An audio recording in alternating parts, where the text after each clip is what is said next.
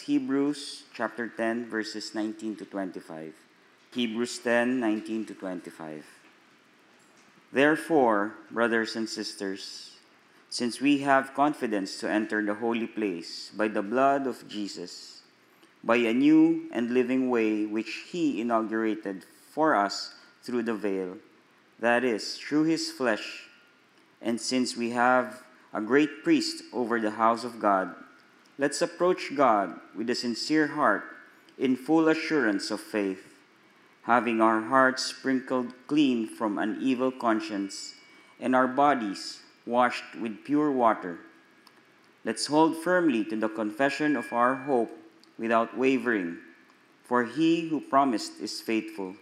And let's consider how to encourage one another in love and good deeds, not abandoning our own meeting together, as in the habit of some people, but encouraging one another, and all the more as you see the day drawing near.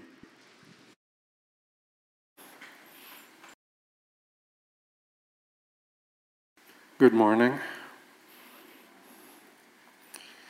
Hebrews chapter 10, verses 19 to 25. The title of today's sermon is A New Way of Living. In the new covenant in Christ, God's promises include forgiveness of sins, a personal relationship with God, and God writing his laws in the believer's hearts and minds. The new covenant fulfilled the old covenant. Therefore, the new replaced the old. In the old, the people could not obey the law. But in the new, God writes his laws on the hearts and minds of his people. Thus, his people would want to obey because it is in their hearts and minds to obey. In the old, they could not because it was external. In the new, it is internal. The desire to follow God's commands is God's work in every believer.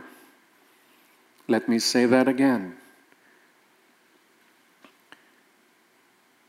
The desire to follow God's commands is God's work in every believer. And that is one real sign that the individual knows that he is saved or she is saved, not because they said a sinner's prayer, not because they invited Jesus into their hearts, not because they responded to an altar call, but genuine faith that comes from God begins with God writing his laws, his commands in our minds and hearts so that we want to obey. We are not forced to obey. It is not a burdensome, do this, don't do this, do this, don't do this. If that is your Christianity, I feel sorry for you. Because that is not Christianity. We are not burdened by these, although there is sin and not sin. But because God put it in the heart of a true believer to pursue righteousness because of the righteousness of Christ within, we do not seek sin, although none of us can say we are perfect and we are sinless. But in our hearts, we pursue the righteousness of God in Christ, and sin might be pursuing us. But the non-believer pursues sin and has no mind or heart for the righteousness of God. There is no desire. The desire is the self. Self-preservation, self-pleasure, the needs of the self. It's about me, my family, my loved ones. It's my need rather than the desire to please God. Big difference. God writes His laws in the minds and hearts of His people. If you truly belong to the Lord, you know that has happened. You know there was a turning point somewhere in your life. Some of us can pinpoint when, the exact date, even time. Some of us cannot pinpoint because it was a season. Maybe in this year, there was a turning point that I had the desire. My heart was changed. That was promised by God through the prophet Ezekiel. I will give you a new heart. So that the old heart, you know that that heart was you, but no longer you. And there was the new heart given by God. This is a promise in the new covenant, and I would like to emphasize that this is not the work of humans.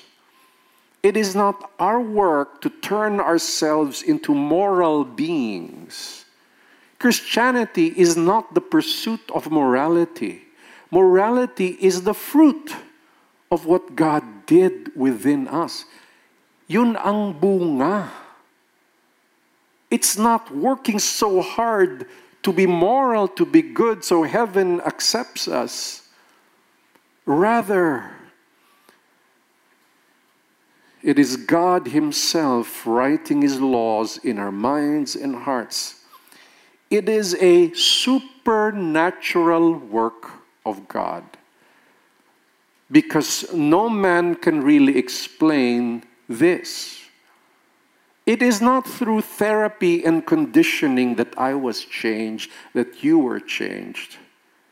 There was something within you that changed.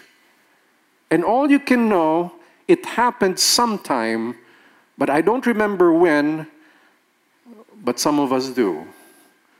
I remember mine, January 19, 1986.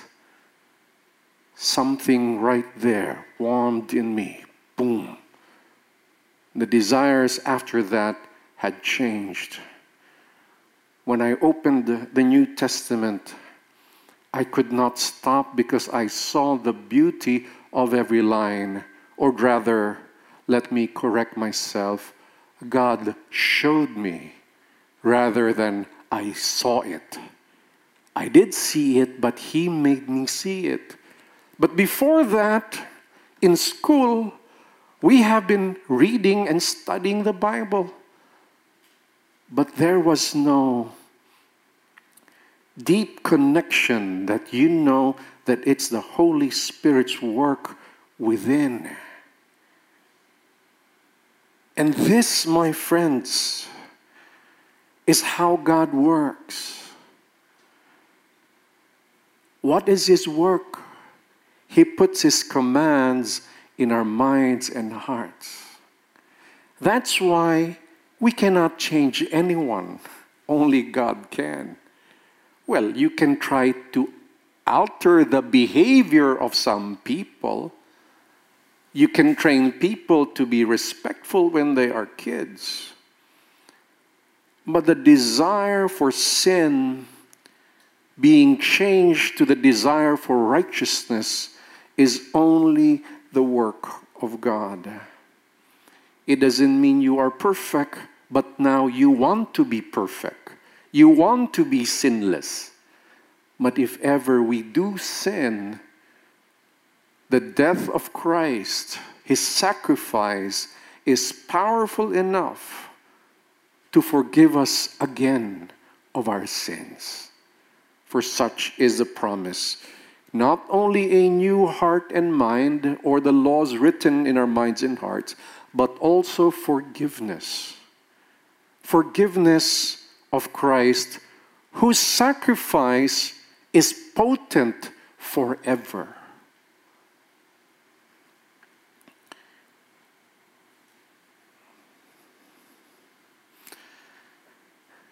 It was Christ, the perfect high priest, unblemished offering, meaning no sin. He sacrificed himself. One having no sin, that's why his sacrifice was worthy and acceptable to the just and holy God.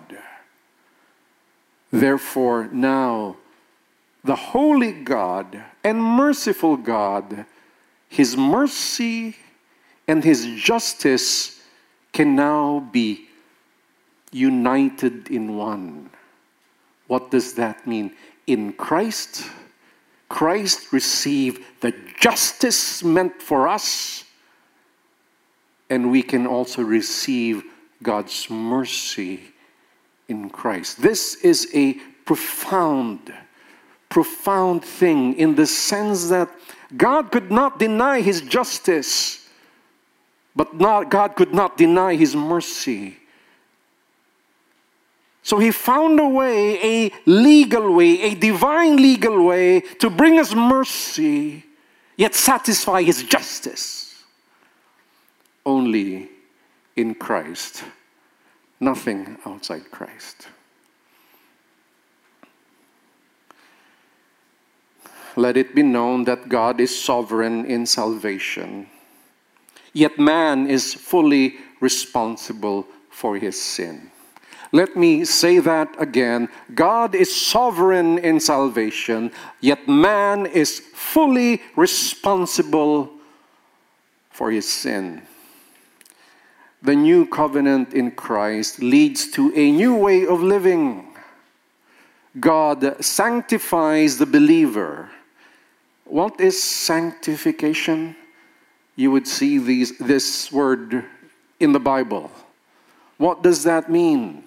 Sanctification is to make holy, or to be set apart for God's purpose. Don't think holiness or sanctification is simply purity, being sinless. No, it is first and foremost to be separated for a divine purpose.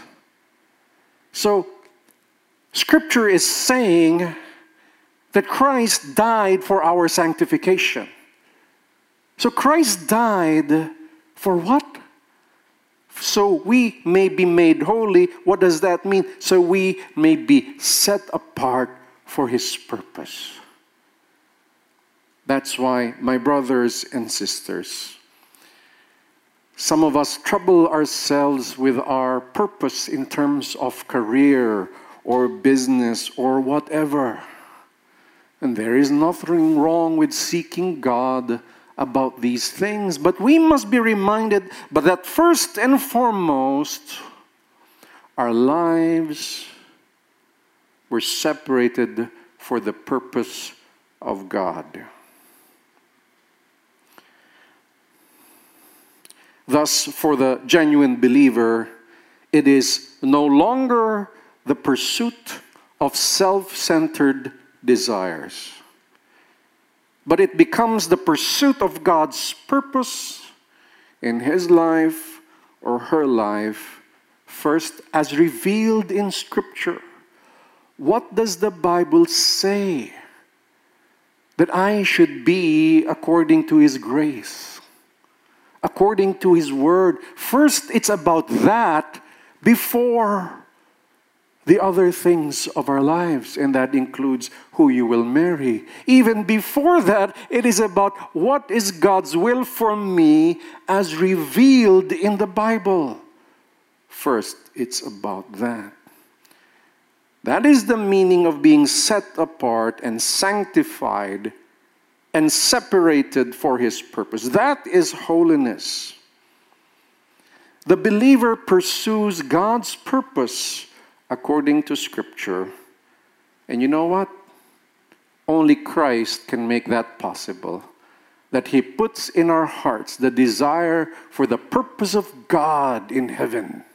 We pray, let your will be done in our lives. In my life, not my will, but yours be done. So that in every step of the way, in every step of our lives, we come in prayer humbly to the loving Father, saying to Him, not my will, but yours be done. What should I do in this situation? What does the Bible say in this situation? How should I relate to family, friends, classmates, office mates? How should I relate to them? What did Scripture say? For sure, Scripture said, proclaim repentance and proclaim the suffering, death, and resurrection of Jesus Christ. For sure. For sure, Scripture says, we tell the world the good news, and then to make disciples, followers of Christ. That is for sure revealed in God's Word for everybody. This is not for the gifted few. This is for everyone. For sure, the Scripture says that we should forgive one another. That is for sure. It is no longer about, I can't do it. It hurts so much, I can't forgive. It's no longer about you. It's now about Him. It's no longer about us. Because for Him, when He died on the cross, He was not thinking of His own comfort. He was thinking of the people that He will gather. He was thinking of you and me. He was thinking of all those who will believe, all those who will repent.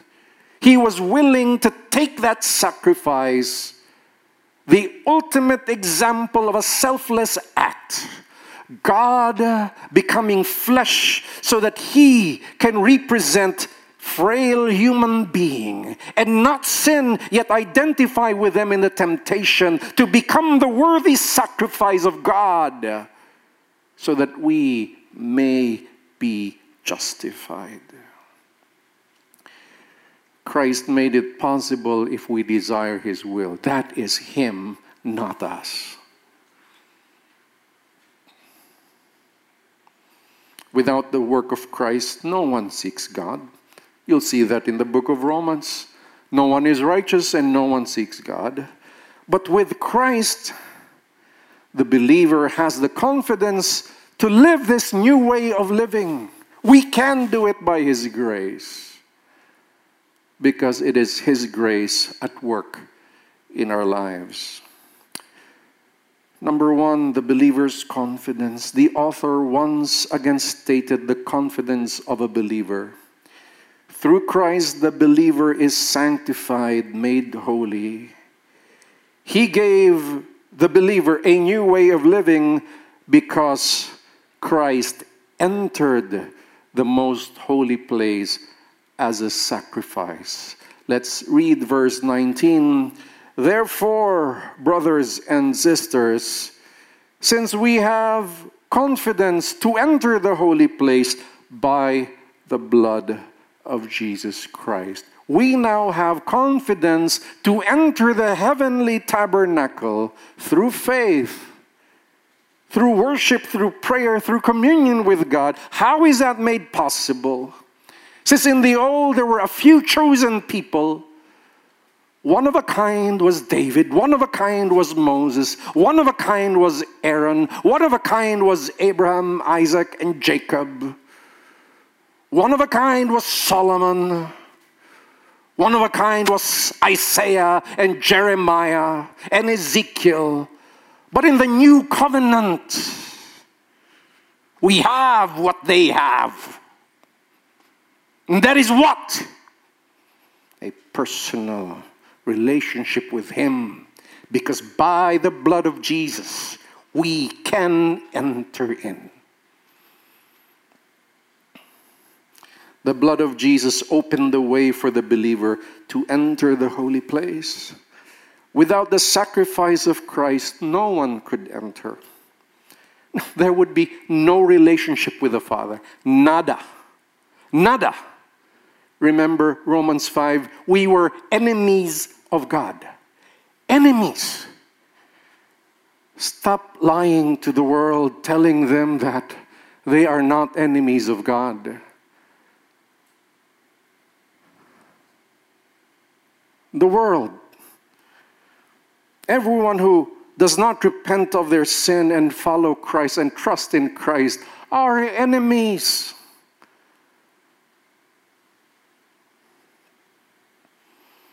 But through Christ, there was peace. But through Him, we could enter. Without the blood of Jesus, there would be no new covenant, no new promises such as forgiveness, a personal relationship with God, and we will not have the grace to obey. We will not be empowered to obey. Verse 20, by a new and living way which He inaugurated for us through the veil, meaning entering the Holy of Holies. There was a curtain. That is through His flesh, the sacrifice of Himself. That was His death on the cross. Through the suffering and death of Christ, He entered the heavenly tabernacles, Holy of Holies, and started a new way of living for all who genuinely believe. Take note, if you truly believe, something new has happened. No, it is not the change of religion. It is not the change of where you just go to attendance. Something within changes. It's a new way of living. If Christ did not sacrifice Himself, there is no sanctification and there is no new way of living. We go back to the old again and again and again. We follow the pattern of the world. The pattern of the world again and again. And we are influenced by the world.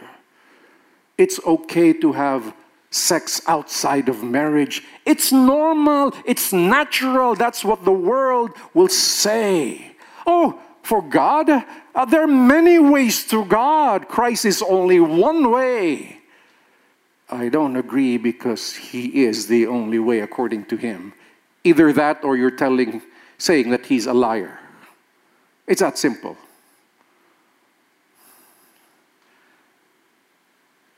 Through His sacrifice, there is sanctification. Number 2, approaching God with Christ as the great high priest.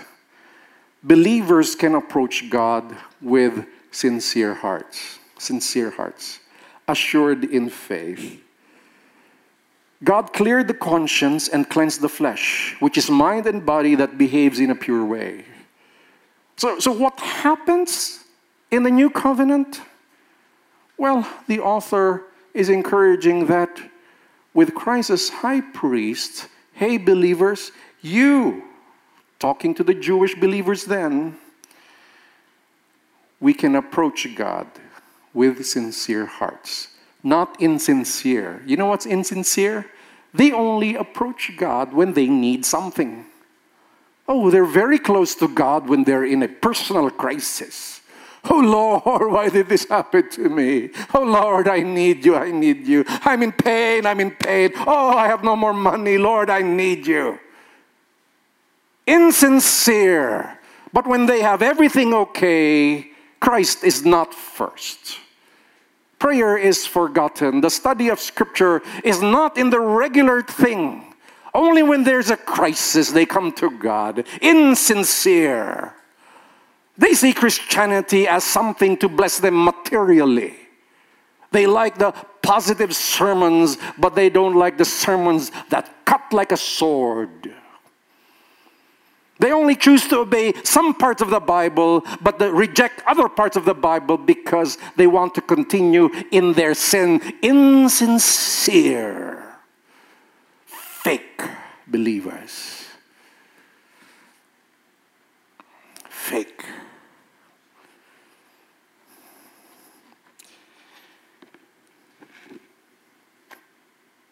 What did Christ do?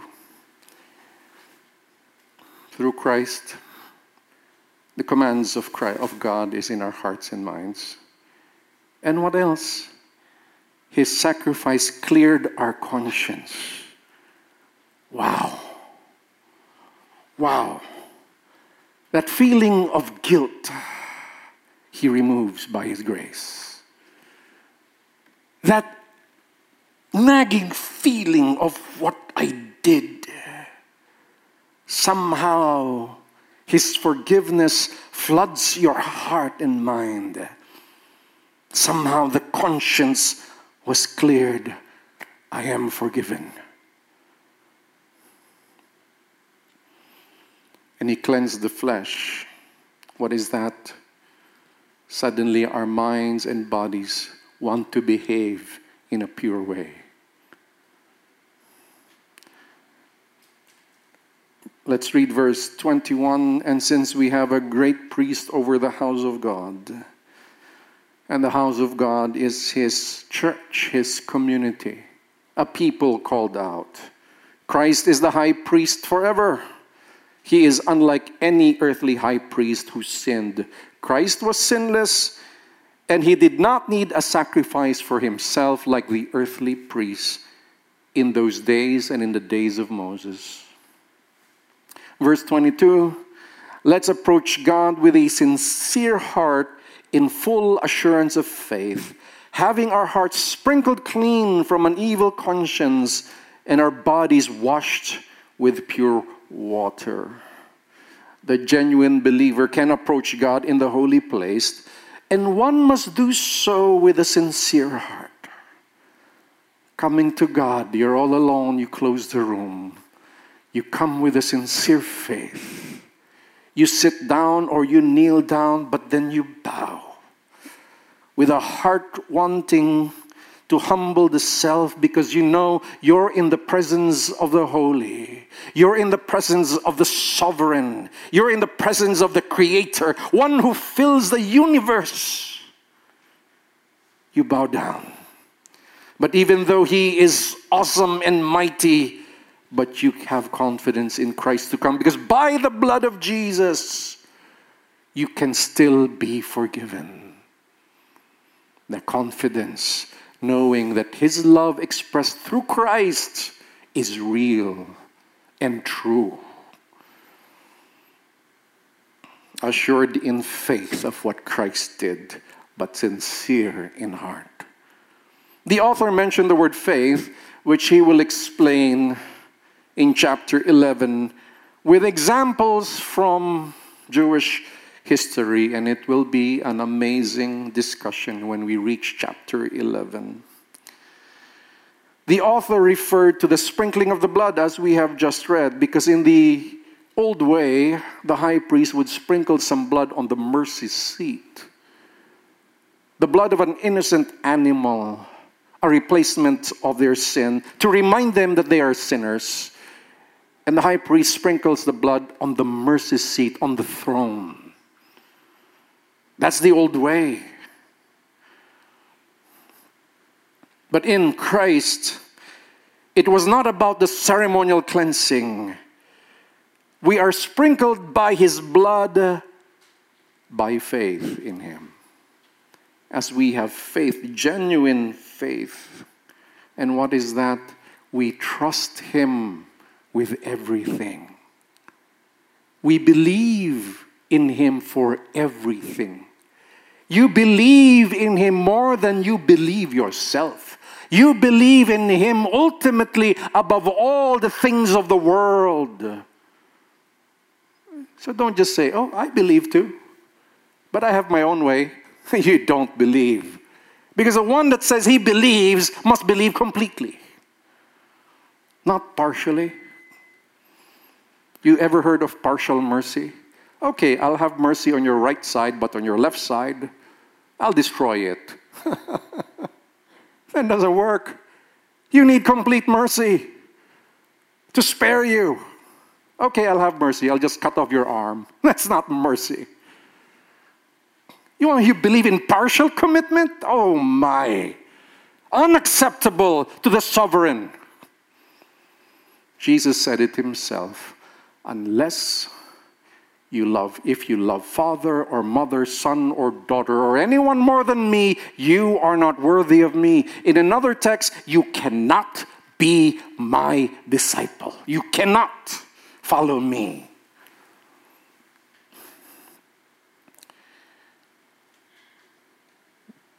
The author referred to the washing of pure water. You know what? The blood of Jesus cleanses our evil conscience, and the washing of pure water. And he could be referring to the pre-ceremonial cleansing in the brazen laver before entering the tabernacle in the old way. The brazen laver, if you remember, is where the priests would wash their hands and feet. And if they do not wash, they will die when they enter. So we are washed so that in the presence, in the throne, we can enter without dying. Because through Christ, we are washed with the water. But we do not need a literal brazen laver. As you have read in Exodus, the genuine follower, through faith for us, we experience the cleansing of our bodies and leads to a pure behavior. I'm not saying you will be perfectly sinless, but the desire for sin fades away and it is gone. And then the desire for God is there. But if ever we do sin, His mercy is there. His forgiveness shall be there. But do not be like the fake Christian who says, oh, it's okay to sin. Anyway, God will forgive us. That could be a sign that you're not true. You're not real. But if you have no desire to sin, if ever you do sin, praise the Lord. Praise the Lord for His mercy. I can come again and say, forgive me, Lord. And He receives me. And He receives you. Why? Because your heart has been washed by the blood of Jesus, sprinkled by the blood. And the Father has written His laws in your mind and heart. You receive His forgiveness, and He forgets all your wrongdoing. And more than that, moreover, you now have a relationship with the Father. Scripture says that we are adopted in Christ. His Father is now our Father. So we can come. And like a good father, if his children come humbly and they seek forgiveness, a good father forgives every time. Every time. And He is a Father who forgets. It means He's not a Father who will hold a grudge. He is a Father who will forget our sins if we come sincerely. And I say to that, praise the Lord. Why? I am such a sinner. I pursue righteousness as Christ has put it in my heart, but I know every now and then I come to Him and say, Lord, I think I have thought the wrong thoughts. I have said the wrong words. I have acted and behaved improperly. And I ask Thee, O Lord, forgive me of my sin. Praise God. Then the author said, having said this, he said, now hold on firmly. Remember, the purpose of the letter was to prevent them from falling away from Christ and not going back to Judaism, to prevent them from apostasy, from denying Christ publicly. Therefore, hold on firmly, no matter what. Persecution was beginning to rise against the believers in the AD 60s. And in the AD 70, the Jewish people will try to form a revolt against Rome, and they will fail. And the temple will fall, as Christ prophesied. And he said, this temple will fall, will be destroyed. And it will happen in AD 70. This is somewhere in the mid-AD 60s. Hold on firmly to Christ, to what you believe in. For the old way will pass away. And it is true, the temple was destroyed. And right now, the Jewish people do not have those ceremonies. Now, to be a Jew is to believe in the Torah and to eat the proper food. But there is no ceremony. It passed away.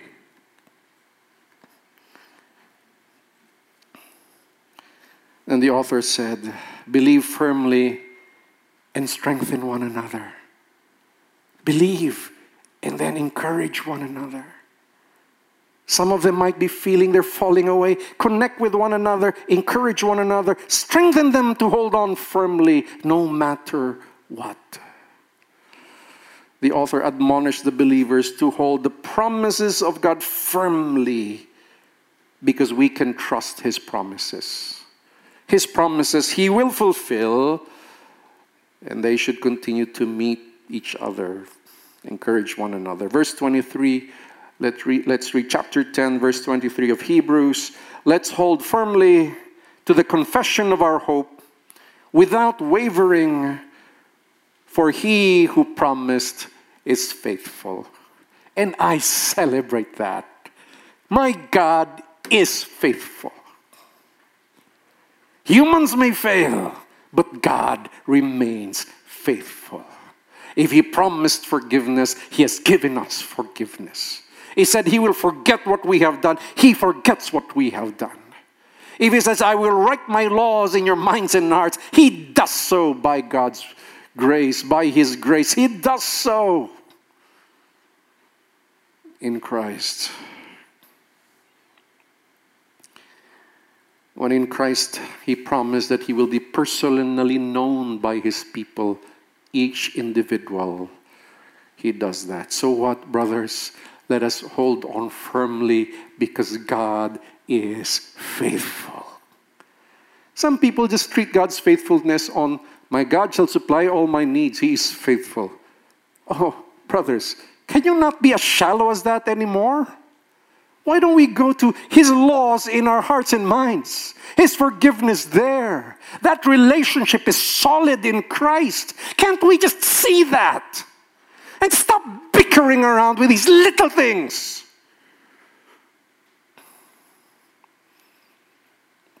So you lost your job, and that's the end of the world for you? Or that's the moment you say, no, I trust in Him because He is faithful. If I have to suffer temporarily, I will do so, but I will see His faithfulness in my life. Because God's promises is not about human comfort or earthly comfort. It's about something more. It's about the soul, which will outlive your bodies on earth. It is about the soul that must be preserved, that must not be put in eternal fire. It's about the soul. But too earthly on our minds, we cannot see with our spiritual eyes. Let's hold on firmly because He is faithful with those promises. If you suffer for a while, remain faithful in Christ because He is faithful.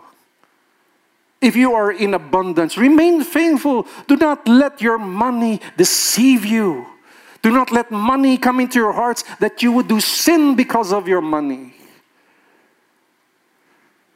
Let us remain faithful because He is faithful.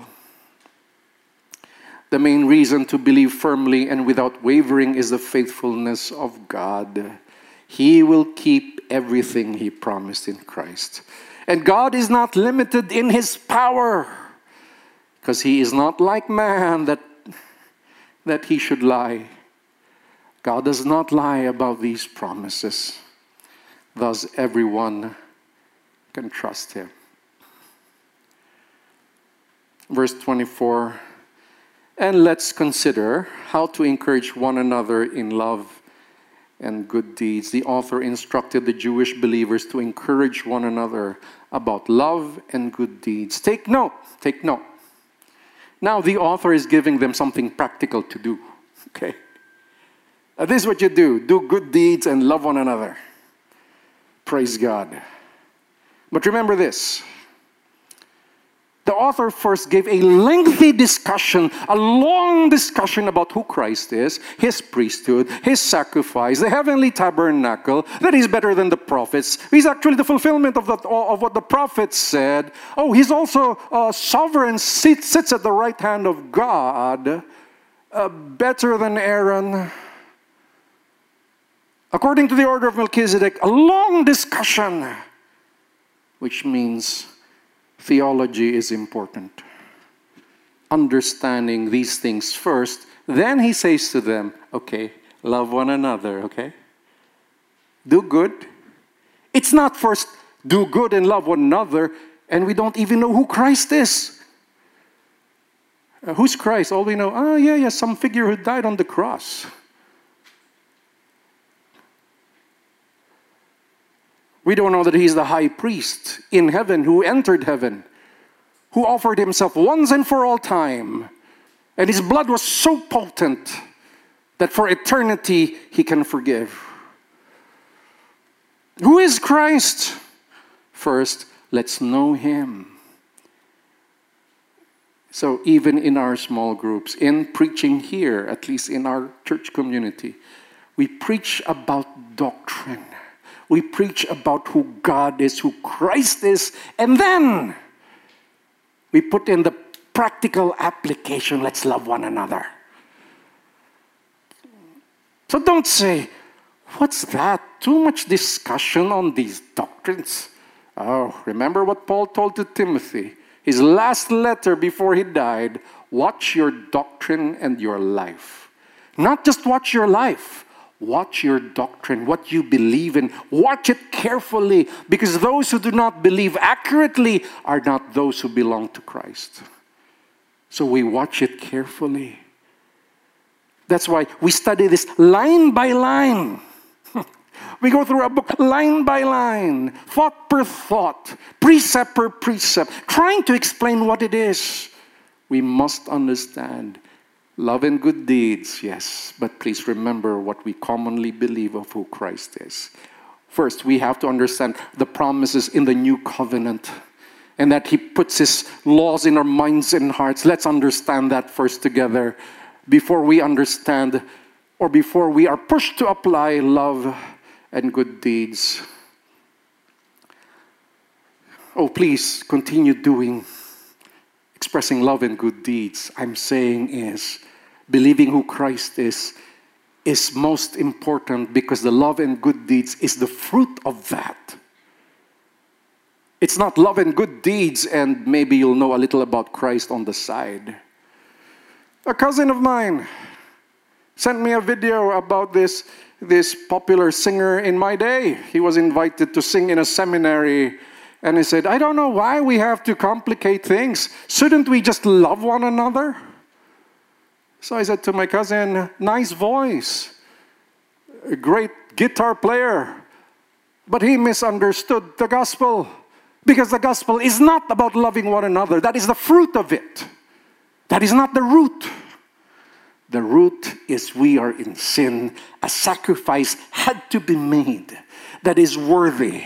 What is it about? It's about the wrath of God being satisfied by His Son for our sake. That is the gospel.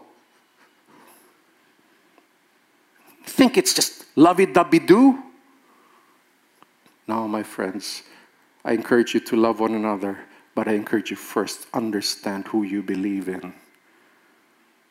It is not a small thing. It is a big issue whether you know the God you serve or you don't. It is a big issue whether you know Christ or you know little of Christ and you know Christ as revealed in Scripture. That is a big issue.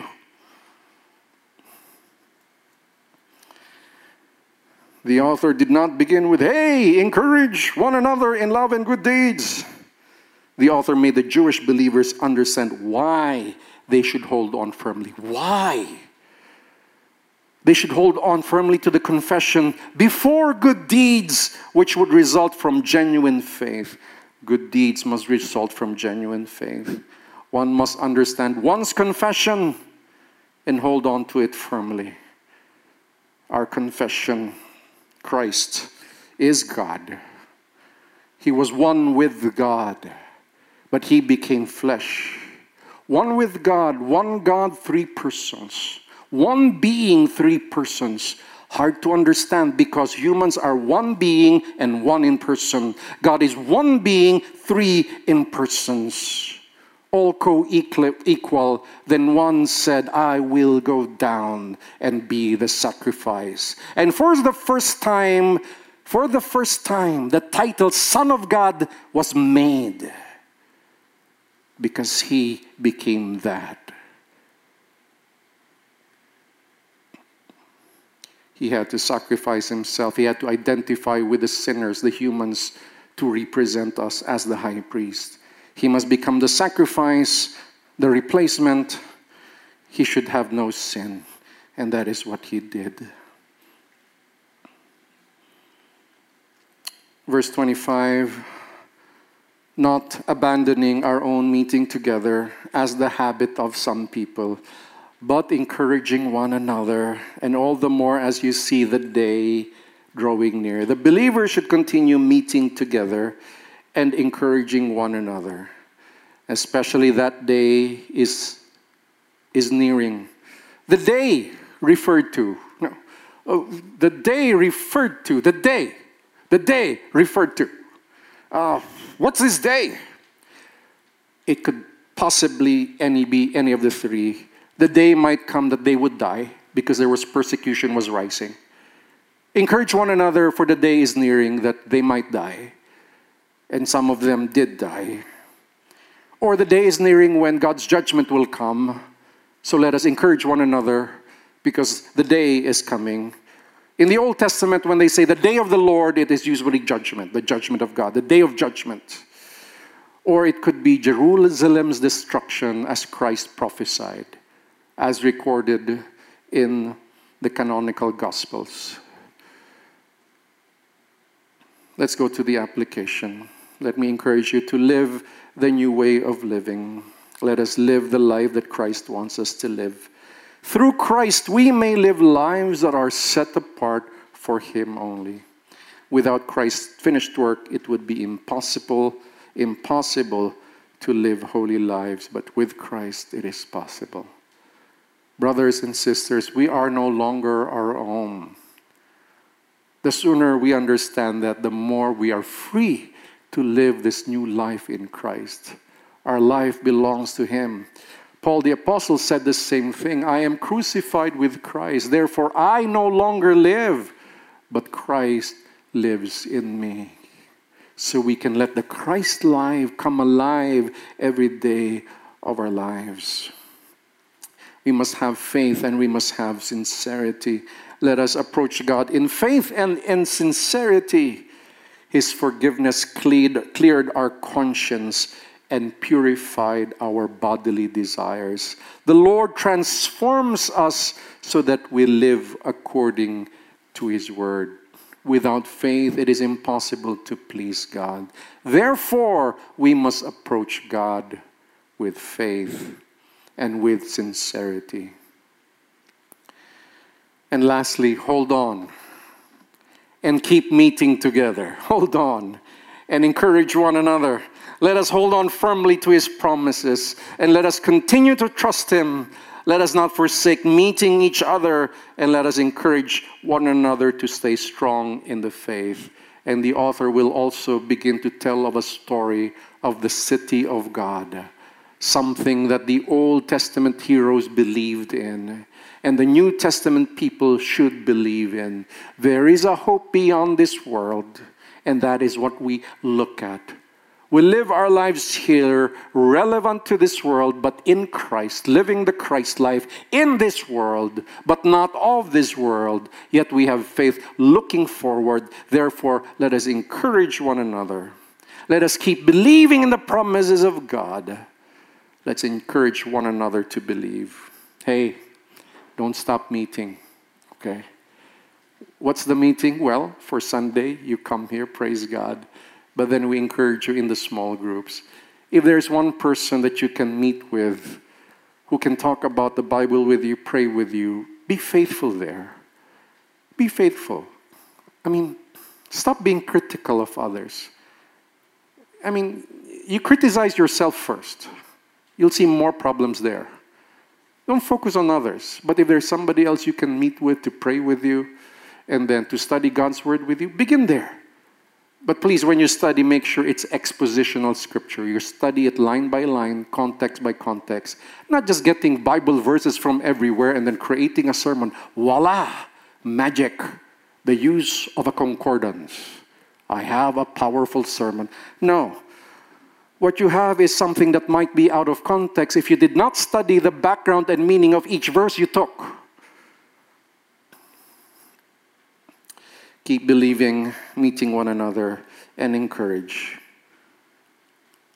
Meet in the small group. It is God's design for us to meet regularly. You see, the scripture said, the author said, encourage one another. How will you encourage one another if you don't even meet together? Either online or face-to-face. Let's continue the fellowship. Let's continue the coffee time. Let's continue the sharing of meal. Oh my, it's COVID, so let's minimize the exposure. So let's eat together with social distancing. Can you please pass the rice here? So there's a way we can do it. And at least online, if you really can't move because there's somebody with physical complications, health complications in your home, at least invest in a good connection. Trust that the Lord will provide. And then make sure you're able to pray with others online at least, and once in a while meet. And you know, the good thing about here in the provinces, there are still many barangays with almost zero COVID cases. We have to meet and hear the prayer requests of each one. So we know what you're going through, and you know what we're going through. And we share blessings. It seems like nothing's happening if you meet and that's what you do. Please, trust the Lord. There's more happening when there's somebody praying for you and not just yourself. There is more happening. Oh, I believe in God's word that it is important. Therefore, I invest time to it. We must invest time to it. If you forsake meeting together, then you are disobedient to the warning of Scripture. We are being warned to continue this. If you isolate yourself, you'll become weaker spiritually until you give in, until you are more comfortable with friends who compromise. Now you have these Christian friends who do extramarital sex. They're not real believers, who'd rather go do the sin and then call themselves Christians. And those are what the New Testament warns us about, false brethren. They may be among us, but they're not really one of us. That is in Scripture. So, but if you connect with God-fearing people, then what? You learn to study Scripture, believe in Scripture. Let us respect the importance of the gathering. The Scripture tells us to do so. Acts chapter 2, that was their system. To gather together, to study God's Word, to fellowship, and to pray. Because when we do so, it helps us to prepare for the day. What day? The day of our death, which we don't know when. Maybe because of COVID, could be any time. Right? Oh, the beautiful thing about COVID, it made us realize our mortality. That one may die in an instant, or for a few weeks be infected and die in weeks. It became real to us. Then people began thinking of their soul, their soul, their soul. What does it profit if you gain the whole world, being busy with your career, being busy with your enjoyment and pleasure? What does it profit if you lose your soul? It means nothing.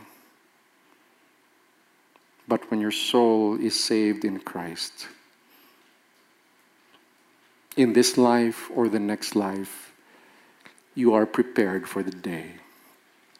I'd like to share to you a piece of poetry once again, inspired by the text, Hebrews 10:19 to 25.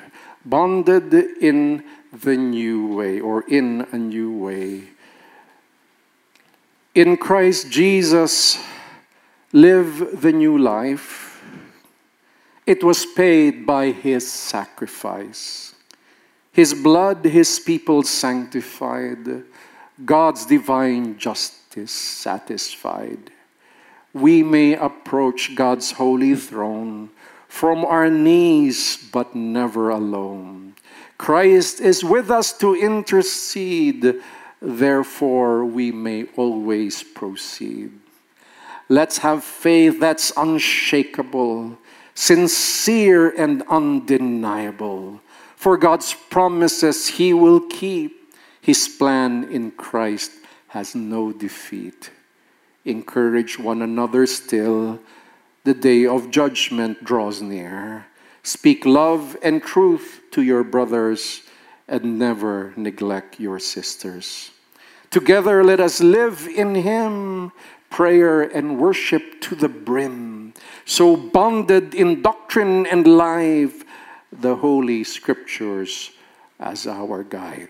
Let us all rise, or let us pray. Thank you, Lord, for this morning. Thank you for your word. We hold firmly to the confession of our faith. Everything that the author of Hebrews has stated, everything that the New Testament has stated, everything that the Old Testament, the ceremonies shadowed, and all the prophecies that came true in Christ. We hold firm our confession till the day we die. Through suffering or abundance, we will hold on to our belief, to our faith in you. And it is only by grace that you allow us to hold firmly to. Lord, bless your people through the suffering and trials. Teach us to remain faithful. Through the abundance and blessings, teach us to be faithful. In everything we do, in everything we say, in everything we think, may we say, to God be the glory. May every last breath, every last moment, until we are gone, may we say, thy will be done, and to you be the glory. Not to us, Lord, not to us, not to our community, but to thy name give glory. Allow us to fade. Allow us to fade in the background, and may you be in the foreground. Christ himself, the Savior of our soul, our Lord, the sovereign God of all. Praise you. May the grace of the Lord Jesus Christ, the love of the Father, and the fellowship of his Spirit be with you all. God's people say, amen. God bless you. Good morning.